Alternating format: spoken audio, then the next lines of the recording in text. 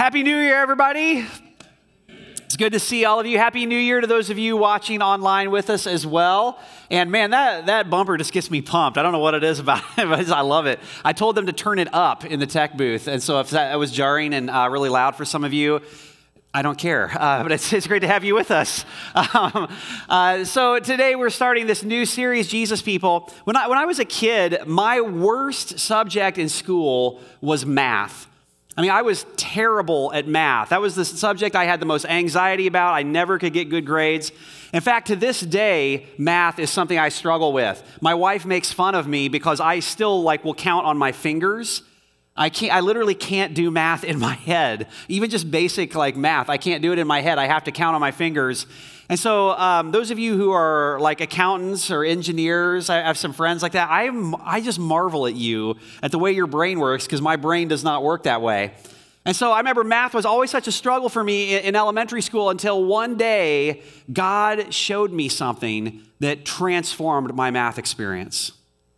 And the Lord led me to the back of the textbook, and I found that there were answers. There were actual answers to the questions in the back of the textbook. Did anybody else ever discover this?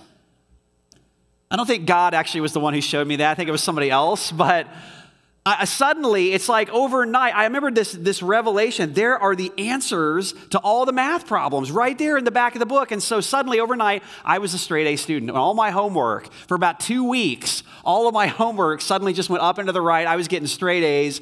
And my teacher, who was a very wise woman, said, I remember her saying, "Brian, I'm concerned that you are not showing your work. And the test is coming." And sure enough, she was right. A couple weeks went by, and when the test came, I was in trouble because there was nowhere to go for the answers. I couldn't turn the test over and find the answers on the back of the test. The reason I tell you that is because we're looking at the book of Revelation for this series. And essentially, Revelation is the last book of the Bible. God gave us the answers to everything we need to know in the back of the book. The answers are in the back. There's good news. So when the time of testing comes, or the year of testing comes, and I really do believe we're in a season of testing. We're in a time of testing as the church in our world right now. We have the answers. We already know how the story is going to end. We already know the one who is going to be victorious. So I just want to say to you as we start this series off, whatever is facing you in 2021, whatever situation, whatever problem, whatever it is that you're looking down the barrel of in 2021, there's a place to go for answers. And it's not the government. It's not Fauci. It's not the stock market or a vaccine. Where we go for answers is the person of Jesus. And in fact, that's where Revelation 1, that's where the entire book of Revelation begins. It starts with a revelation of Jesus and who he is. And so that's what we're going to look at today before we get into the first of these 7 letters to these 7 churches. We're just going to look at how Revelation 1 begins. And so it's 95 AD, and John, the disciple John, has been exiled to the island of Patmos for his faith in Jesus, for talking about Jesus and living life as a Christian. And what's happening there is we believe that Domitian was probably the emperor right about the time that he wrote. And so this is a time of great persecution, and John is writing this letter to other Christians who are being persecuted around the Roman Empire. And so let's jump in. This is the way it begins. It says, "I, John, am your brother and your partner in suffering and in God's kingdom and in the patient endurance to which Jesus calls us. I was exiled to the island of Patmos for preaching the word of God and for my testimony about Jesus.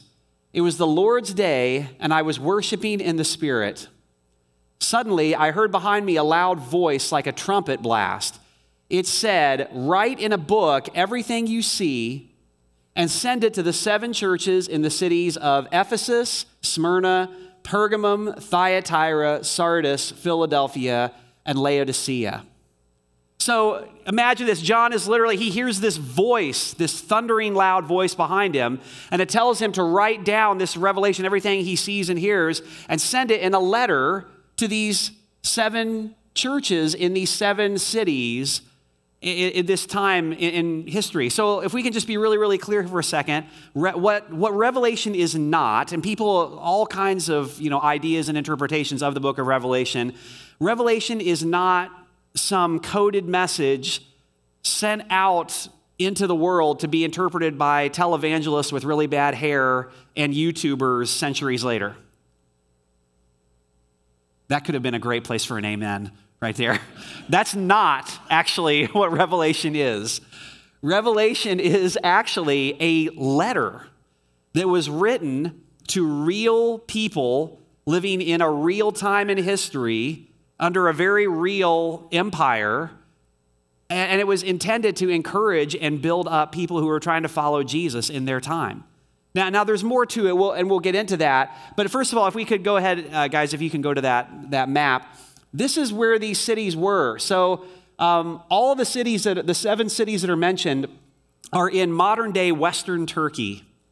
And so we actually have found, there are actual archaeological digs of these places. We know quite a bit about these cities and quite a bit about what was going on in these towns. And what you're going to see as we get into this series over the next few weeks is that what is written to each one of the churches in these cities has something to do with what was going on with these cities. So these were 7 cities that were basically fighting for influence in the Roman Empire during the time of Domitian. And so being in the empire and being a part of it, there were these constant messages about the divinity of Caesar and about his lordship and about his eternal reign. Caesar claimed that he was Lord, that he was God. And so in order to actually function and live in these cities in this time, you had to pay homage to Caesar. You had to acknowledge that. And so statements about Caesar's divinity were stamped onto the coins that they used, which we found. If you wanted to do business in the markets in these cities, you had to acknowledge Caesar as Lord. There were things you had to do to be a part of the market. And even with the laws that happened in the towns and the cities of this time, the laws all reflected that Caesar was Lord. And so that's the world we're walking into. In fact, Domitian, one of the things we know from Roman historians is that Domitian actually, one of the things that he did that was kind of interesting is whenever he would go and travel around to either to these cities or other cities in the empire, what he would do is he actually commissioned a choir to follow him. And the choir, Roman historians say, the choir that followed him around would sing these words, and I quote, "You are worthy, our Lord and God, to receive honor and glory and power." And if you've read the book of Revelation, those words just sound very familiar. So the message of the emperor was very clear. It was Caesar is Lord, and you need to submit to the cult of the empire, and if you don't, it's going to mean imprisonment and economic struggle and possibly even death or exile. And the message of Revelation basically goes completely counter to that. And the message over and over again in Revelation is Caesar is not Lord. Domitian's not Lord. Jesus is Lord. And his kingdom is the only kingdom that's going to be eternal. His kingdom is the only one that's going to matter. That's the message over and over again in the book of Revelation. Now, this is kind of an introductory sermon. I just kind of want to give you a picture of where we're going. And so what you're going to see every single week in this series is each one of these letters that are written. John, again, he hears this voice behind him, and the voice says, write down and send these letters to the churches in these 7 cities. But go ahead to that next slide if you guys could. You're going to see this every single week in this series. Each one of these letters begins with this phrase, to the angel of the church in. Now, scholars have debated what that means. What exactly are we talking about? Is it actually there is an angel that oversees each church in every city? Is that? And to that I would say, I don't know, maybe. I mean, that could be. Other scholars say, no, that's actually a reference to the pastor and the leaders of each one of the churches. So whether it's an angelic leader or whether it's a human leaders, basically these letters are addressed to the leaders of the churches. So you're listening to what the Spirit is saying to each one of these leaders in each one of these churches in this area. Now, before you go, okay, that's great. This would be a great series for me to tell my pastor what he needs to do. Yes, you need to do that, pastor. That's what you need to pay attention to and listen to. The leaders of the church should do X, Y, Z. What I love about each one of these letters is that it also ends with a phrase. Every one of these letters ends with the phrase, whoever has ears, let them hear what the Spirit says to the churches. Whoa. That was a powerful moment, apparently. I didn't know, but I guess it was. Whoever has ears, let them hear what the Spirit says to the churches. So before you say, oh, this is just about leaders and people who are in charge making decisions in the churches, no, this is actually a letter written to you. These are letters that are written and addressed to you. If you're part of the church, if you have ears to hear, what's happening with these letters is we're supposed to listen in with our spiritual ears to what God is saying, what the Spirit is saying to each one of these churches, and we're supposed to see ourselves in them. We're supposed to see our times in their times. We're supposed to see what God is saying to them as what is being said to the church throughout all time. And so that's what we're going to do. That's what the series is going to be about, is each time we're looking at each one of these letters and trying to decipher and say, what does God have for us in this? How do we hear the Spirit of God speaking to us through this time? So John hears this voice behind him. Here's where it starts to really get good in Revelation 1. He turns around. It says, when I turned to see who was speaking to me, I saw 7 gold lampstands. And standing in the middle of the lampstands was someone like the Son of Man. He was wearing a long robe with a gold sash across his chest. His head and his hair were white like wool, as white as snow, and his eyes were like flames of fire. His feet were like polished bronze refined in a furnace, and his voice thundered like mighty ocean waves. He held 7 stars in his right hand, and a sharp 2-edged sword came from his mouth, and his face was like the sun in all its brilliance.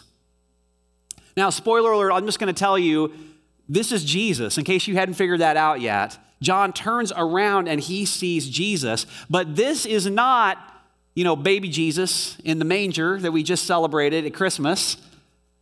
This is not even the suffering Jesus hanging on the cross, bleeding and dying for our sins. We actually don't meet this Jesus in the Gospels at all. This is the risen and resurrected and glorified Jesus in all his power and all his glory. I call this the butt-kicking Jesus. That's who this is. You haven't seen him before. And John turns around and he sees Jesus. Now, the question, go ahead if you guys could to the next question. What does Revelation 1, 9 through 20 show us about Jesus? Like when he sees Jesus, there are all these descriptors.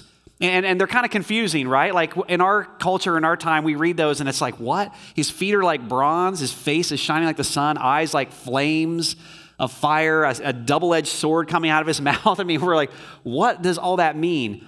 Here's what all those references are to. What's amazing is John, of course, as a Jewish person, would have known the Old Testament very well. When he turns and sees Jesus, each one of these descriptors actually has its root in something in the Old Testament prophets.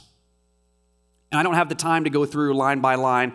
Also, that would be probably pretty boring to some of you if I went through line by line each one of those descriptors. But let's just say this. In the Old Testament, in the prophets like Daniel, Ezekiel, Jeremiah, Isaiah, and many of the minor prophets, they all talked about this one who is coming, the Son of Man. Daniel especially talks about the Son of Man, talks about this conquering king, the one who would have an eternal kingdom that would last forever, the Messiah. This is what they were writing about. And each one of these Old Testament prophets, they use these different descriptors. And so when John turns around and he sees Jesus, it's like it's a fulfillment of all these Old Testament prophets' descriptors of what they saw when they saw the Son of Man, the Messiah. In other words, what it shows us about Jesus is that Jesus is the one. Jesus is the one that all those prophecies were about. Jesus is the Son of Man. He is the Lamb that is going to vanquish the beast in Revelation as you read into the vision.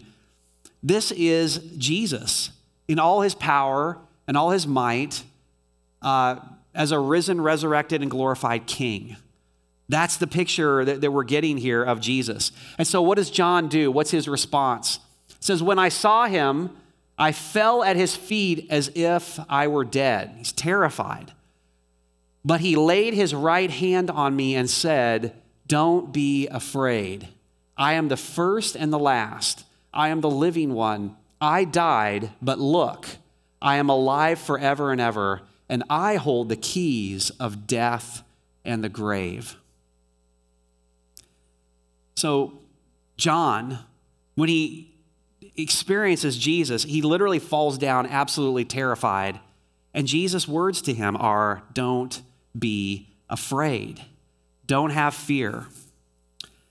And the reason is because Jesus is saying, look, I've already given you the answers in the back of the textbook. I've already conquered death. I've already overcome the grave. If you think about, like, what is the thing that we are the most afraid of? The only thing that really has the power to threaten us, it's death. And we fear death in all its forms. And 2020 was a year of death. It was a year of experiencing fear in all its different forms. We're afraid of financial loss. We're afraid of sickness. We're afraid of losing our rights. We're afraid of the church being squeezed and things being, put upon us that we don't want. We're afraid of, what the future is going to bring for us. And Jesus basically says to John, he says, don't be afraid. Look, I've already conquered the only real enemy you'll ever face. Jesus says, at the cross, I was put in the prison of death, and in my resurrection, Jesus says, I burst forth out of the tomb, and I'm the one holding the keys of death and of the grave. Don't be afraid. Don't be afraid. Jesus is saying, that's how I want you to live, not afraid and terrified. Jesus is saying to John, you don't have to fear the Domitians of our world. You don't have to fear the Neros. You don't have to fear those who threaten you and those who can even persecute you and put you to death. Jesus says, because I'm the one who's conquered it all. I've stolen the weapon of fear. I've conquered it all. And so this is the final line. I love this line. Jesus says, write down what you have seen, both the things that are now happening and the things that will happen. So this is where Revelation gets kind of interesting, because there are two things that this book of Revelation is about. It's about things that are now happening, and it's about things that have yet to happen. It's about the right now, and it's about the future. It's about things that were happening in these cities in the first century, in 95 AD. That's the now for them. And that's what we're going to dig into in this series. But then it's also about the distant future, things that have yet to even happen in our time. And so there are two temptations with Revelation, if I could. There are two things that we kind of tend to do with the book of Revelation that kind of get us off track. And so if I could, the first thing that we tend to do is we tend to focus on the future at the expense of the now. Sometimes what we do is we tend to focus so much on the future stuff in the book of Revelation that we lose track of what it's saying to us right now and what it's saying for all time, to every church and every time in history. Can I just say this? Over the last year, I've been amazed at the number of people, I would call it, my term for it would just be escapism theology, who basically bought into this thing of, man, I'm just going to fixate so much on the future and all these things that could happen and what this might be and what that might be that I'm going to completely disengage from my life right here, right now. In fact, I'm just going to be bold enough to say this. If you're caught up in that, if you're focusing so much on the future and all that kind of stuff, listen to me very carefully. We're not supposed to be looking for the Antichrist. We're supposed to be looking for Jesus. Always. That's the one we're supposed to be focused on. Who the Antichrist is, when he's going to come, is this it or is that it? That's actually not what we're supposed to be focused on. We're supposed to be looking for Jesus. In every situation, in every moment that we face, in every day, that's the one we're supposed to keep our eyes on. That's the one we're supposed to be focusing on. And Jesus says, look, I'm the one. It's been all about me. It all was made by me. It all is made through me. And it has all been made for me. And I'm the one who's conquered death and the grave. And so don't get focused on the future at the expense of the now. God has things he wants to say to us right now. The second temptation is sometimes we focus on the now at the expense of the future. We get so focused on the now that we get kind of sidetracked into fear and anxiety and scarcity and hopelessness. If your main input right now is the news, if your main thing that you're spending your time focusing on is what the media is telling you about right now in our world, you're probably fearful, scared, anxious, hopeless, or maybe you've kind of bought into this like, hey, when December 31st ended and January 1st started at 12:01, we just suddenly have magically stepped into this brand new era where everything's fixed. Sometimes we can get so focused on the now that we forget the great future, the big story that we're living in. And I just want to tell you this, if that's you, you can walk into 2021 without any parachute on, okay? Because Jesus and the promises that he offers us are true. Because his eternal reign, he conquered death. He's the one that we can put our faith and our hope in. He's the unseen reality of the world that we're living in right now. And he's already got the keys to death and the grave. And so here's the question I want us to just kind of focus on. Where in 2021 is God calling you to step out in courageous faith? As you think about this next year, where is God calling you to step out in courageous faith? Where is God calling you to say yes before how? Where is God calling you to live with passion for him? I think about myself. Actually, as I was preparing this message, I couldn't believe the week that I had to preach this message for this week coming up. So it's January, and so this next week is the week where I have to go in for my 6-month scans, full body CT scans that I have to do every 6 months. It's actually been like 8 months because of COVID. I should have already gotten it done, but you know how that is if you've had any kind of medical thing going on. And so this is the week I have to go, and basically I get these full body CT scans, and then the doctor will tell me the following week what the scans were and if my cancer is still in remission. And so we get to this week, and the same thing always happens for me. It's like I don't think about it. It's not really in my head. And then we get to the week of it, and then I have it's a certain brand of anxiety I refer to as scanxiety. Because it's just this buildup. It's like, I got to go in for these scans, and what's it going to tell me? And as much as I think I'm living courageously, as much as I think I'm living completely with faith, I find out this week, every 6 months, it's like I have this week where I find out that area is not totally where I want it to be. Do you have any areas of your life like that? I have a mentor in my life. I just love him. His name is Wayne Schmidt. Something powerful I heard Wayne say recently. He said that courage is actually a byproduct of surrender. In other words, if you want courage, if you want courageous faith, don't aim for courage, aim for surrender. It's actually the under-surrendered areas of my life that I experience fear. That's where fear lives. It's in those areas that are still unsurrendered in my life. Is there any area like that for you? Just like there is for me, is there any area for you that you'd say, man, I've got some fear here? Is it because it's an under-surrendered area of your life? Jesus is like, don't be afraid. You kidding me? What are you afraid of? Domitian? Death? The grave? I've got the keys to those things. Surrender is the key to having courage in our lives, surrendering it all to Jesus. The place where fear lives in our lives are the places where we haven't surrendered. When I think about where is that for us as a church, where in 2021 is God calling us to step out in bold, courageous faith as a church? David mentioned it before. I think about this banner. If you were with us, and we can get a shot of that for those watching online if we could. But this banner we put up in the room for our Christmas services. And basically, we talked about how Jesus has written his name into our story. And so as people gave their lives to Jesus, they committed their lives to Christ or recommitted their lives to Christ, we invited them to write their names on the white letters of Jesus. And so there were 72 people that did that on our Christmas services here in the room. And then when the service got posted, the cool thing is there's been a few more people who actually have watched the service and have let us know we need to put their names on there. And we will get to that if you're watching. Don't worry, we will. Here's what's even cooler beyond that.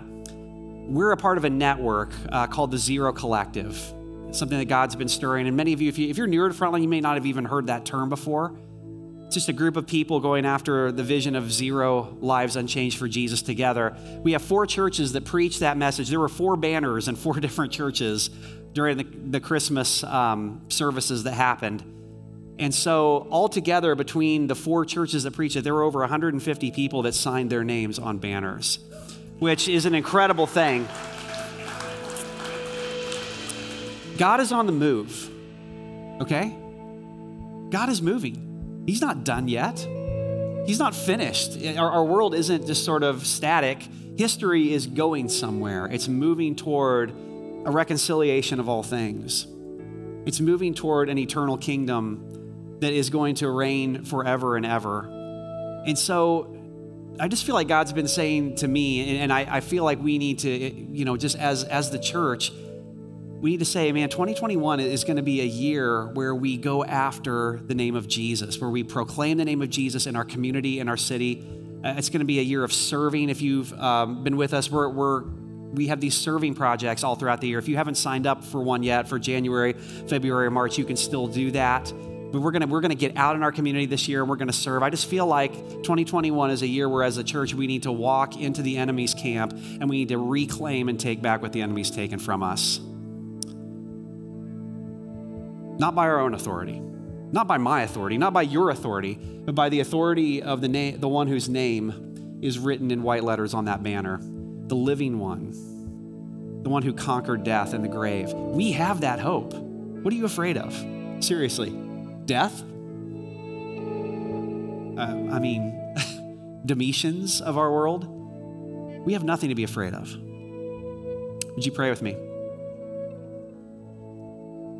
So Jesus, we center ourselves today around you. You're where it all begins, and you are where it all will end.